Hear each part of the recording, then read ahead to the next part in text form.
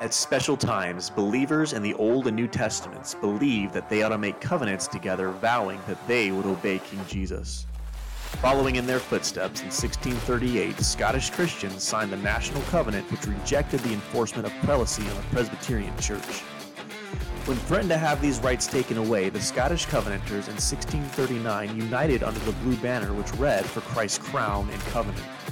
As direct theological descendants of the Scottish Covenanters, the RPCNA still honors the Blue Banner for what it stands for, that Jesus is the only head and king of his church. The Blue Banter podcast goal is to go about informing the reforming by introducing you to our pastors and under-shepherds of Christ's church. By listening to this podcast, you will have greater clarity on the blessings and challenges faced by each of our congregations. We pray that the Lord blesses you through this podcast, for Christ's crown and his covenant.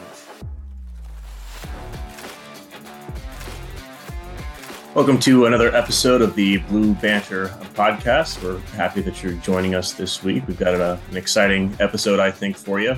My name is Aaron Murray. I'm the pastor of Marian Reformed Presbyterian Church in North Central Indiana. My name's Joe Smith. I'm the pastor of Westminster Reformed Presbyterian Church in Westminster, Colorado, and it's our privilege to have on our guest today, Pastor and Dr. Nathan Eshelman. He's the pastor of Orlando RPC down in Orlando, Florida. He's one of the Jerusalem Chambermen, one of the Jerusalem Chamber podcasters. He's an author, a blogger over at Gentle Reformation. And in my brief time getting to know him as I was coming up through the Great Lakes Gulf Presbytery, a sharp guy, professional guy, funny. I always thought his balance of professionalism and humor in presbytery meetings was something to be commended and something that stuck out to me. So Nathan, it's good to have you on with us. Yeah, good to be here with you guys. Thanks for having me. Yeah, it's our pleasure to have you. And we did want to talk about your book a little bit. And I guess the first question that I have for you, we had Kyle Borg on here a couple of weeks ago, and his title of his book is "What Is Love?" Right. You know, it's that kind of cheesy song. And then yours is "I Have a Confession." And it made me think of the Foo Fighters song, "I've Got a Confession to Make." So I'm just wondering, with you guys at Grass Markets, are you basically getting your ideas of your titles from, cheesy rock songs? Yeah, we're like the pop 90s publishing division of Crown and Covenant. So gotcha. I love it. I love the marketing strategy. It's great. Yeah, thanks. Every time I listen to the Foo Fighters, I'm going to think of you now. Good. That's great. Yeah. Well, and your book is called I Have a Confession, the subtitle, the what and the why of the Westminster Confession of Faith. I just wanted to give you some time, maybe plug your book, kind of talk about some things that you're excited about it, what people can expect, that kind of thing. Sure. Yeah. So, the book, I'm pretty happy with how it turned out. In maybe it was 2019, Crown and Covenant approached me and asked me if I would write a book that was sort of an intro to the Westminster Confession of Faith for people that weren't very familiar with the Confession of Faith. And so as I thought through what I think the best way to handle that would be, I was thinking of an audience where, many in our churches are new to Reformed theology, or they're new to the idea of a Reformed church. And at the heart of what it means to be Reformed, in my estimation, is that we're confessional Christians. We have a confession of faith that we hold to. And so what I wanted to do in the book was take a step back and really think about some of the questions that people have coming into a confessional church. And those include why we have a confession of faith. I think that idea is very unfamiliar in much of evangelical Christianity. And then secondly, what permission do we have to do that? We have the Bible. We talk about being sola scriptura people. We talk about being people of the book. So what right do we even have to write a confession of faith? So those are my first couple of chapters, just sort of developing introductory why we would even do that. And then third part, or this middle part, being the history of the Westminster Confession of Faith. How did this come up? This didn't fall out of the sky in golden pallets. It has a history. So I wrote about that history some. And then the last part of the book sort of a bird's eye view of what the confession of faith teaches. What do we believe as Christians? What do we believe about how God saves us? What do we believe about living in society and in the context being a Christian society for the Westminster Assembly? How does that affect marriage? How does it affect the civil magistrate? How does it affect life in the church and society? And so sort of thinking about it that way. My hope is really that it can become sort of the go-to book for, if people are new to our churches and they say, what is it you guys are even doing here? I think the book's helpful to hand somebody and they be able to get a grasp on what it means to be a confessional Christian. Yeah, the way Kyle was talking about the Grassmarket Press, which is the publishing company you guys are, you have a hand in, and I guess it's an arm of Crown and Covenant. These kind of books are kind of the working man, Joe Schmo kind of audience. And when I was thinking about a confession, I was like, how are you going to write a commentary on the confession that's only 130 pages or so long? And I guess I was expecting more of a paragraph by paragraph commentary like Williamson or like Pipa or others. Right. But as I flipped through it, I found it, I'm not the most well versed in the confession, but I know it pretty well, and I still found things that I was learning from it. And the way you write, it's not stuffy, it's not kind of grainy. You've got stories in there, which I think really enliven and warm up what you're talking about. So I've really appreciated it when I've gone through it so far. Great. Yeah. Great. Joe, have you read it? No, I have not. I know you haven't. I was just trying to embarrass you. I'm sorry. It's all right. Well, I'm really excited expensive. about the $10, Joe. $10. Okay. I'll get a copy. I'll be honest with you. Sean Anderson gave me this when I was over at his house the other day. So all right, good. You're not getting any royalties from me. I'm sorry. That's all right. I got them from Sean. Okay, that's right. That's right. Yeah. So I think kind of as we've said, this podcast, the hope is to not only introduce members of the RPCNA to the pastors of the RPCNA, but also to just serve men in seminary, young pastors like myself, aspiring pastors. And, Aaron and I both know you as a man who came into the presbytery that we were members of, me shortly before getting out, him still now. And so we were just wondering if you had any sort of advice, counsel to guys who down the road in their careers may be coming from one presbytery to another, or guys like myself who came up through one presbytery and then entered into another presbytery, just things you may have learned transferring from one presbytery or another, some of the joys of it, some of the challenges of it. Just kind of take that how you will. Sure.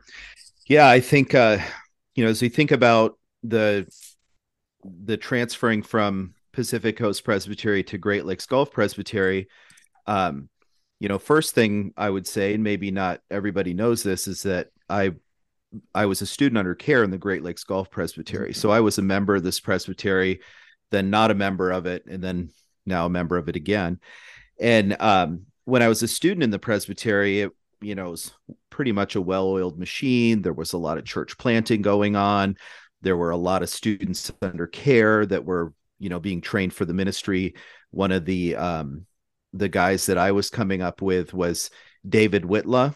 And, David Whitla, I remember when he was eligible to receive a call, they, brought like letters to Santa in, just like a bag of all of these calls that they were giving him, and I'm just sitting there waiting for mine to come. And, so it was a very different presbytery.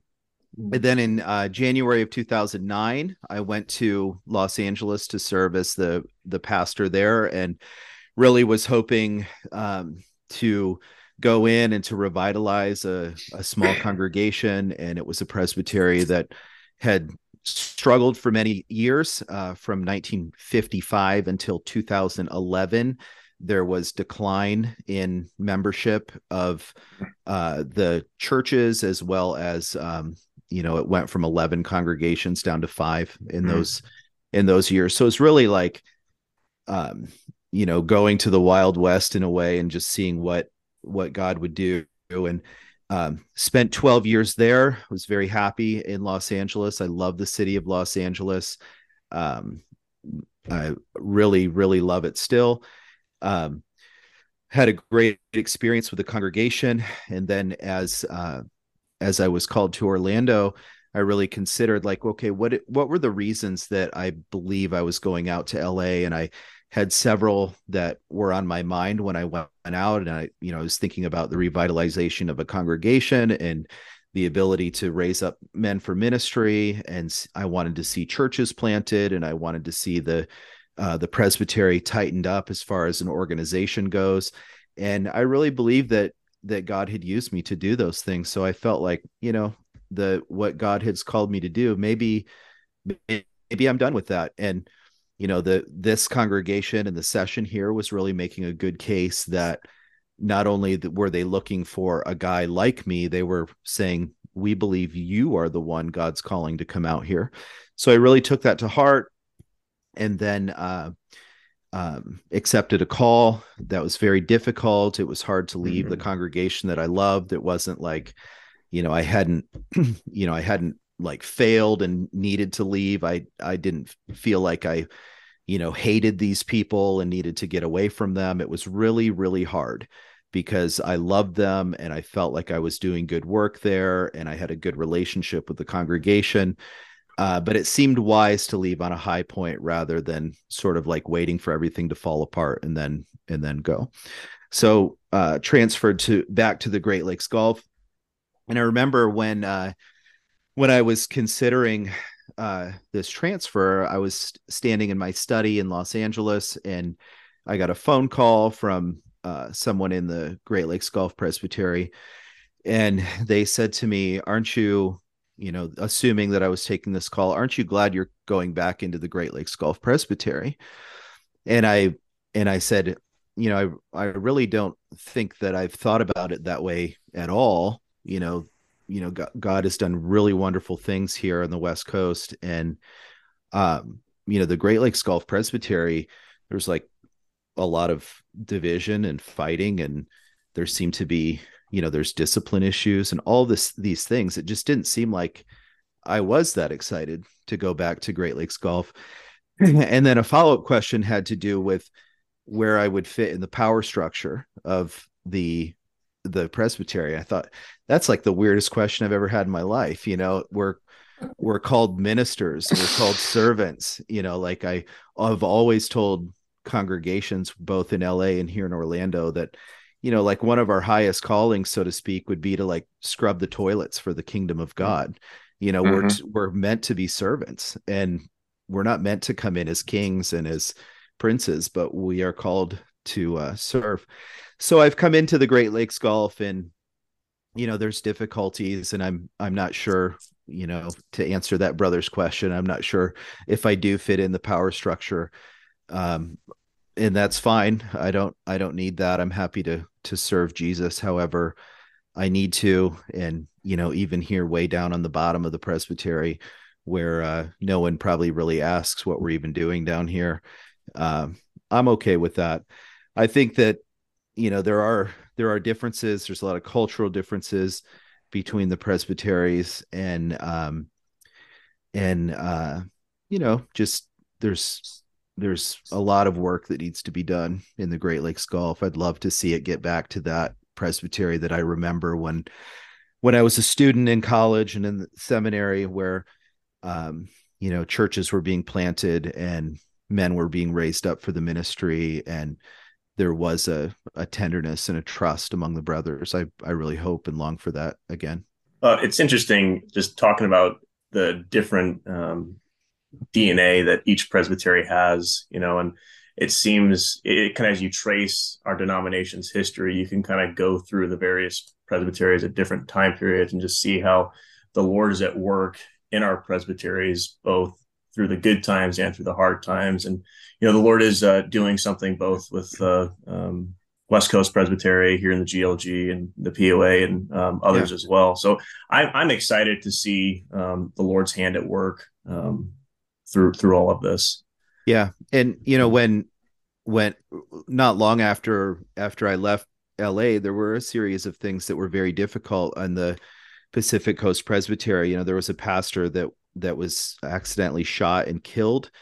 There was a pastor that was disciplined and ended up being deposed, and there was, sexual abuse charges and these sorts of things. There's churches that have really struggled, and I really think that if those things had happened when I was there, I would have really felt like I need to stay here, but that wasn't what God had for me. And you can't look back on that. You just say, this is what God's calling me to do, and you're faithful to that. I think one of the best lessons that I've learned, even in this transfer in the last couple of years that I've been here, is something we should all know as Christians, that this world is not our home. We look ahead to a city whose builder and maker is God, and there should be some sense in all of us where we don't feel comfortable where we are in this world. Amen to that. Yeah. Cool. Well, shifting gears, I'm going to steal this next question from Aaron. Just a topic I love talking about. Kyle, your partner there on the chamber, had some good comments about it, but just as men are coming up through the seminary, they have this desire to preach the word of God, and they're being trained in that. I know I found great help from engaging with other pastors on their philosophy of preaching, what they do. All of the questions surrounding preaching and what other men do are just absolutely fascinating to me. Each man was like his own book on preaching, to hear from his experience and those things. So we just want to again serve our brothers, ourselves, continuing to learn by asking most of our guests kind of this kind of question. What is your philosophy of preaching, and kind of in the sense of what we're looking at on that, take it how you will, but also just kind of what elements ought a sermon consist of. What is Nathan Eshelman trying to accomplish in his preaching? What do you emphasize in your preaching? What's your preaching style? What advice could you give to guys that are coming up new, or even experienced guys, just things you've learned? Yeah, I think that's a great question, Joe. And I think any, preachers ought to be interested in how other preachers preach. And,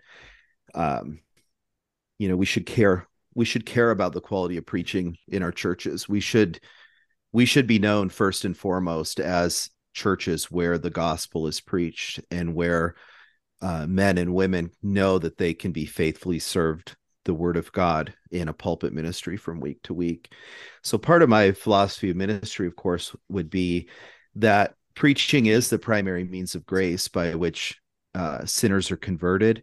I think the Apostle Paul teaches very clearly that preaching is to be received as the word of God, and we have confessional statements that back that up. Any preaching that's faithful to the scriptures is to be, thus saith the Lord, coming to his people.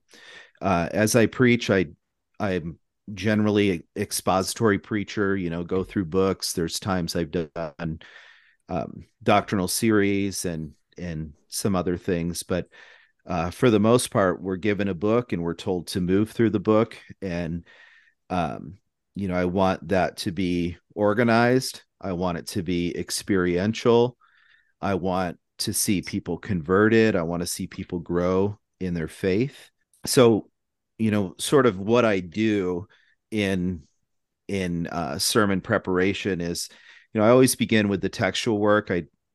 I may get in trouble from some other preachers in this, but I'll look at other English versions before I look at the Greek, and I want to see where they differ. And, I want to use my Greek work there, or my Hebrew work from in the Old Testament, on those differences, rather than like spending hours and hours and hours translating something and saying, yep, it's exactly what the ESV said, or yep, it's exactly what the New King James said. And it's just like, well, you just blew 3 hours doing work that's probably not what you're the best at anyways, because let's face it, very few pastors are really, really good in the original languages. And that's just, being honest. So I want to use my time well in the original languages, look for those places where there's some difficulties and hone in on those. And then I want to meditate on the text. And when I meditate on the text, I start outlining it in my head. Okay, what's the thesis? What's the main point? What are we trying to hear from this text? And then what are the components of it? How does it fit together? How would this text be outlined? And um, writing an outline, I think, is the most important thing. Like my wife will say to me on Thursday, do you have your outline for your sermon? And she knows that if I have my outline, that I'm set, because that's the work, is writing an outline for preaching. After I have my outline, I'll spend some time in commentaries and those sorts of things. And then I write. I actually like writing full manuscripts. I went to Puritan Seminary for my MDiv, the same place that Kyle went. He's probably talked about this a little bit. We have some differing views on our time at Puritan, but when I write in a sermon, I want to think through what I'm going to say in the pulpit. So I sort of say I'm preaching the sermon through my fingertips. So I'm writing it like I'm preaching it, so that I have that manuscript there. It doesn't mean that I'm like held to it. And when I preach, I've never had anyone say, you're reading us a manuscript. No, people probably don't even know that I use a full manuscript. But I do the full manuscript. And I think back on my time at Puritan and Dr. Beakey saying that when guys start in the ministry, they should start with writing full manuscripts because it's the highest discipline in preaching. And then as you get experience, pull back away from that. If you want to work towards being totally without notes, or if you want to go in with just like, post-it note with your outline or something, you're free to do that. But he said, learn the discipline first. And I just haven't gotten away from full manuscripts. I'm an immature preacher in that way, I guess. But I know that Joel Beakey also uses full manuscripts still, and he's been in it a long time. So I'm okay with that. Some of the things that I want to accomplish is, like I said, I want to see people converted. I want people to know what it means to be a Christian. I want people to be able to discern things that are true and right and good.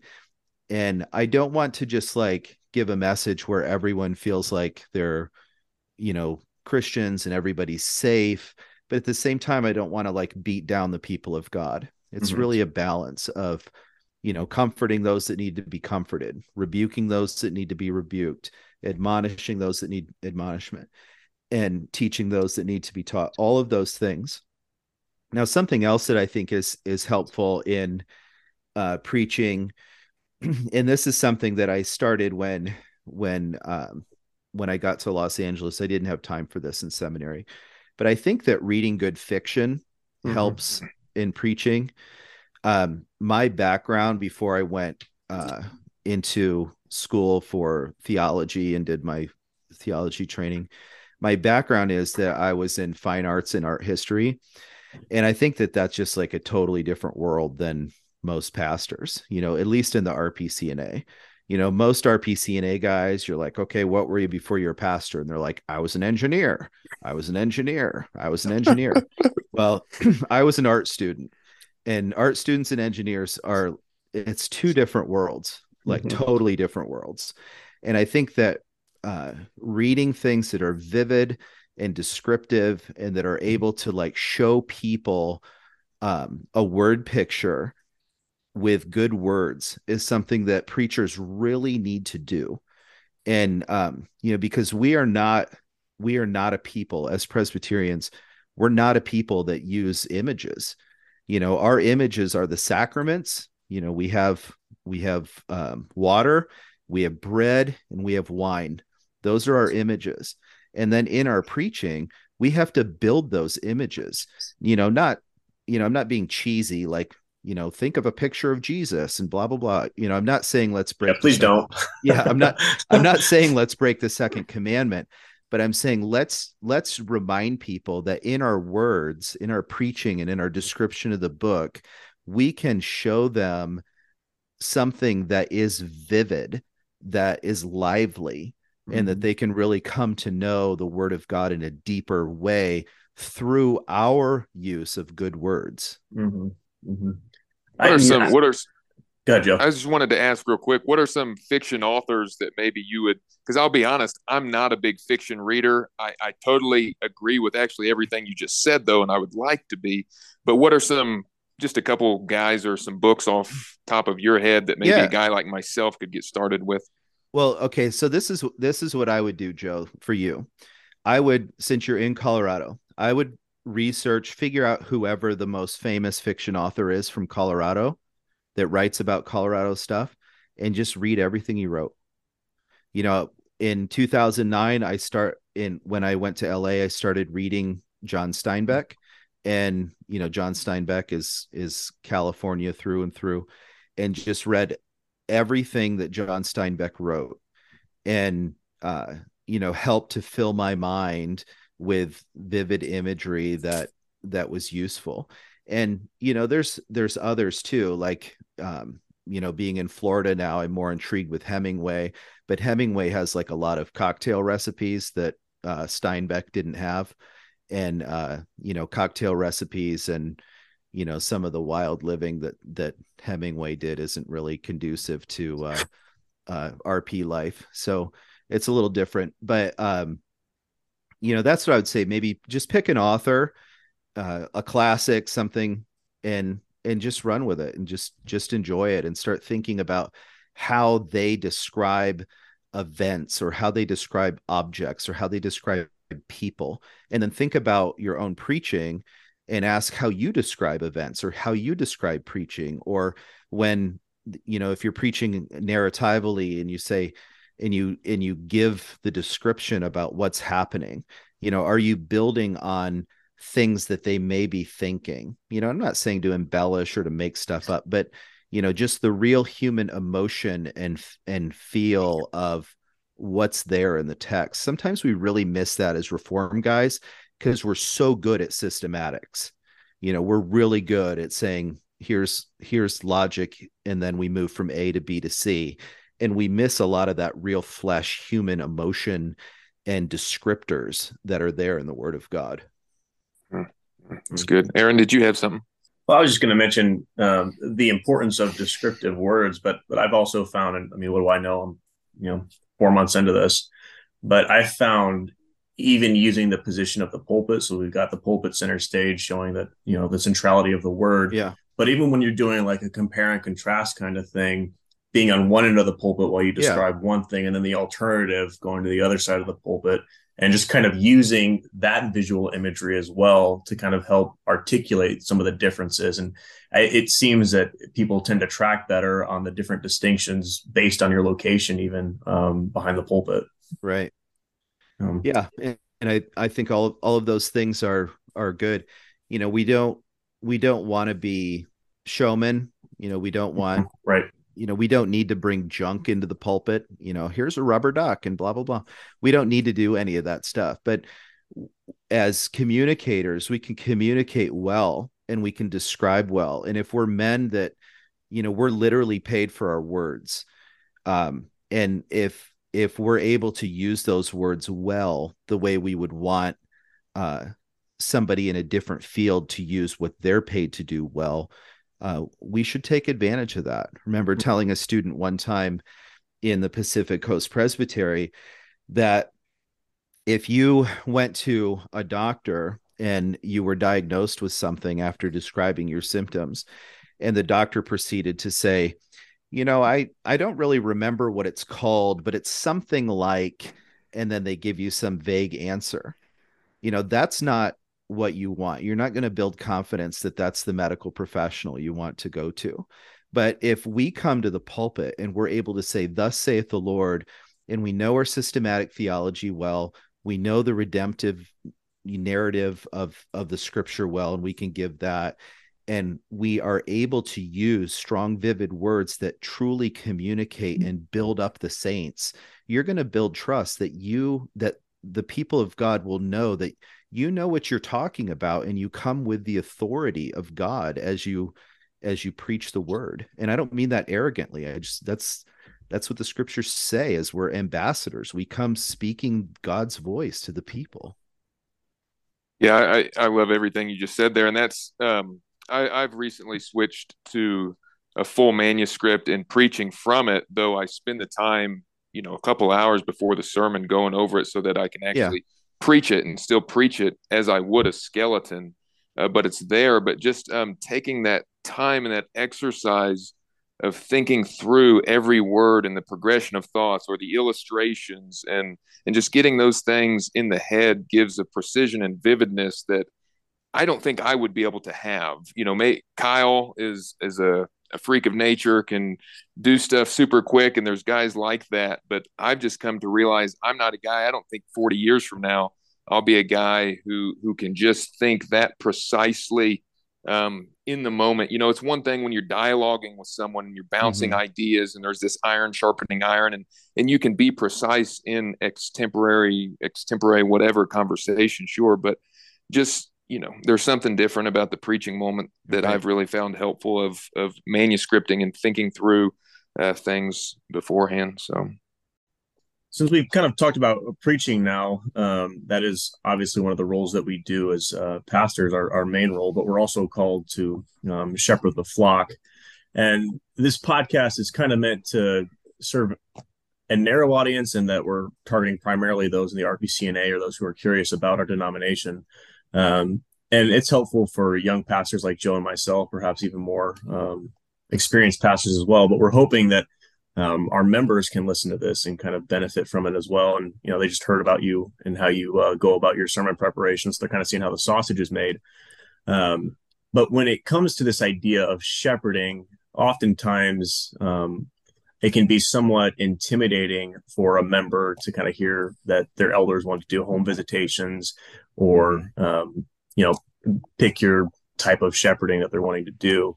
How would you counsel kind of your average member to receive that, or what they can expect? That kind of question. I don't know if that makes sense, but that's kind of what we're going for.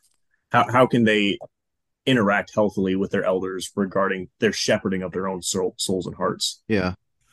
I think that's something that, unless somebody's been in Reformed churches for a long time or multiple generation Reformed believers, I think that the idea of pastors and elders sort of having a voice into your life is something that is foreign to many. Sort of like, what business does he have asking me about anything or giving input on anything? And I think that's a sort of the place we are as in the RPCNA. I think we have a lot of members that didn't grow up in Reformed churches, and the whole idea is new, whether it's home visitation like you mentioned, or giving biblical counsel that is intended to cause them to grow or whatever. So I would encourage the members of churches to really work through a good pastoral theology of, what am I getting into if I'm joining a Reformed church? And, what are the limitations? I mentioned the phone call that I've mentioned about power structure and that sort of stuff. And I mentioned that we're called to be servants.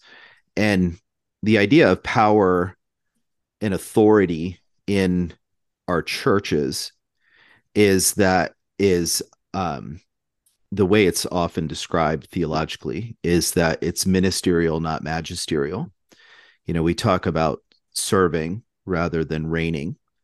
And, elders and pastors have a lot of authority. They have the keys of the kingdom and can keep people out of the church and bring people into the church, and, the power to baptize and administer sacraments and to say who can't have the sacraments. And, that is a lot of power in a sense, but it's a power that is of service, not of reigning. So we want to serve our people, and we want people to respond to that well. One text that I think about with that, with the shepherding component, is First Thessalonians 5:14. That says, "We exhort you, brethren, warn those that are unruly, comfort the feeble-minded, support the weak, and to be patient towards all." And when we think about what it means to serve the church with shepherding or with pastoral care, and how people receive that pastoral care, there's different sheep that need different things. There are those that are unruly and they need to be warned. And there are those that are faint-hearted or feeble and they need to be comforted. And there are those that are weak and they need to be upheld or they need to be strengthened. And in all of those things, the Apostle Paul tells us to be patient with all. When ministers or elders are quick to run to discipline, or quick to run to rebuke, or quick to run to any sort of way that they're trying to control somebody, or tell them the way they're living is wrong or whatever, we need to be reminded that we're called to be patient, and that we need to have the wisdom to think through the categories of the New Testament for the type of sheep that we serve and how we are to serve them, like First Thessalonians 5:14 says. And so on the flip side of that, I would encourage members to think about what type of sheep they are as well. They're not always going to be great at self-assessment. They may wake up in the morning and look in the mirror and just be like, I am a great Christian. And they might be a horrible Christian. So self-assessment isn't always great. But think about, how you are in the church and how you are walking as a Christian. And think of those categories. Am I unruly? Am I faint-hearted? Am I weak? And if your pastor comes to you in a way that is appropriate with that, you should receive that as God's shepherding and be thankful for that. If you are unruly, be thankful you're warned. But if you're being admonished, but you're actually weak, that's a conversation you need to have with your whole body of elders and say, brothers, I feel like I'm not being shepherded well in this area, and here's why. So it's sort of a two-edged sword, Aaron. You want people to respond well to shepherding, but sometimes people aren't shepherded well. Mm-hmm. And when they're not shepherded well, why would you expect them to respond well to that? Mm-hmm. We have a responsibility, and as pastors, and in one sense, the buck stops with us. In any organization, the guy that is the face of the organization, that's the one that's in trouble. And we need to be humble enough to take responsibility and ownership for that. If there are people in our church that haven't been shepherded well, and they call us out, own it, man. And make sure you're doing it as the scriptures call you to do it. Yeah, well, that's helpful to hear, both as a pastor, and I hope for our members as well. Joe, you had one final question you wanted to ask, and then we'll let you go home. A little scared of this one, but so we'll plan for the listeners. We'll plan to be asking something different to our guests in February. But so Aaron and I kind of wanted just to toss in a kind of a funny, but I mean, they're important questions, but just a theological question that people go back and forth on, that doesn't separate Reformed brethren from Reformed brethren. And I thought at first it would be something that Aaron and I would disagree on, and actually we agreed on it. But so far we're 0 for 2. Kyle and Barry have both disagreed with us on this, so I'm just hoping we don't go 0 and 4. But okay, I'm prepared for that. So kind of the question is, could Jesus have gotten sick during his earthly ministry? So not could he have, but a similar question to impeccability. Could Jesus Christ have gotten sick during his earthly ministry? Wow. Yeah, that's a tough one in one sense.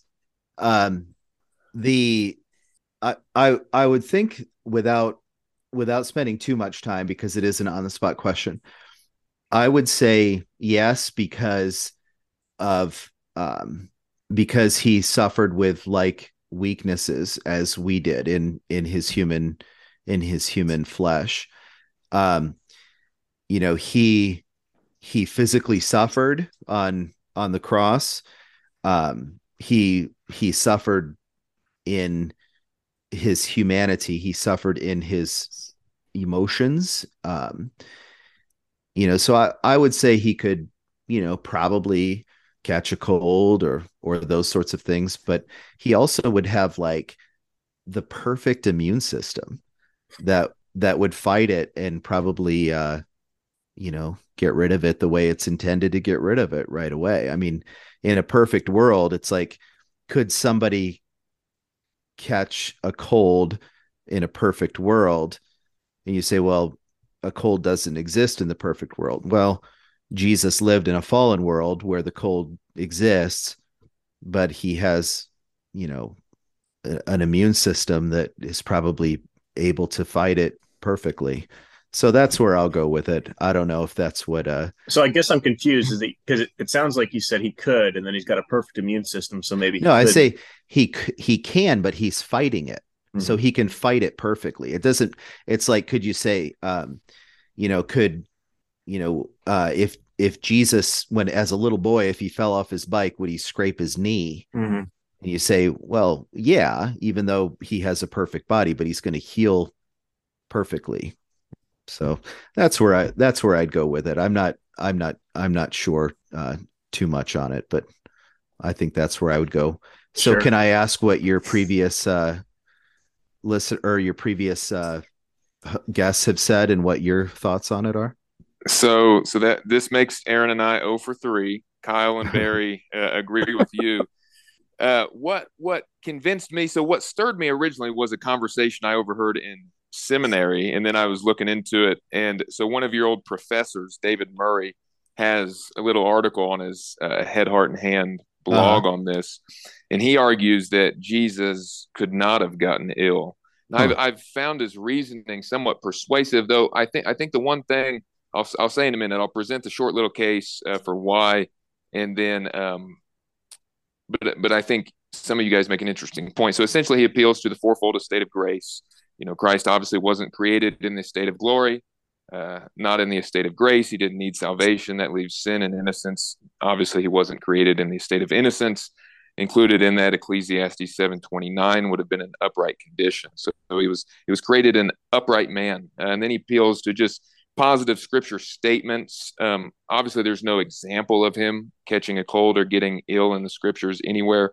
And then you have positive statements such as he's the Holy One, the Lamb without blemish and without spot, being contrasted to the lame and the sick sacrifices of the Old Testament.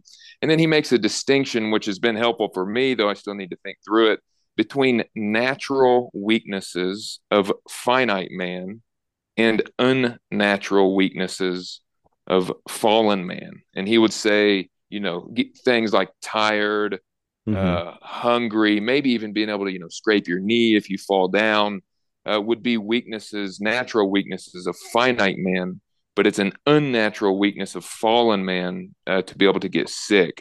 But I think the whole thing is in this, and obviously what somewhat distinguishes the first and the second Adam in the estate of innocence is the environment. And so I think Sure. Kyle may have appealed to that as well.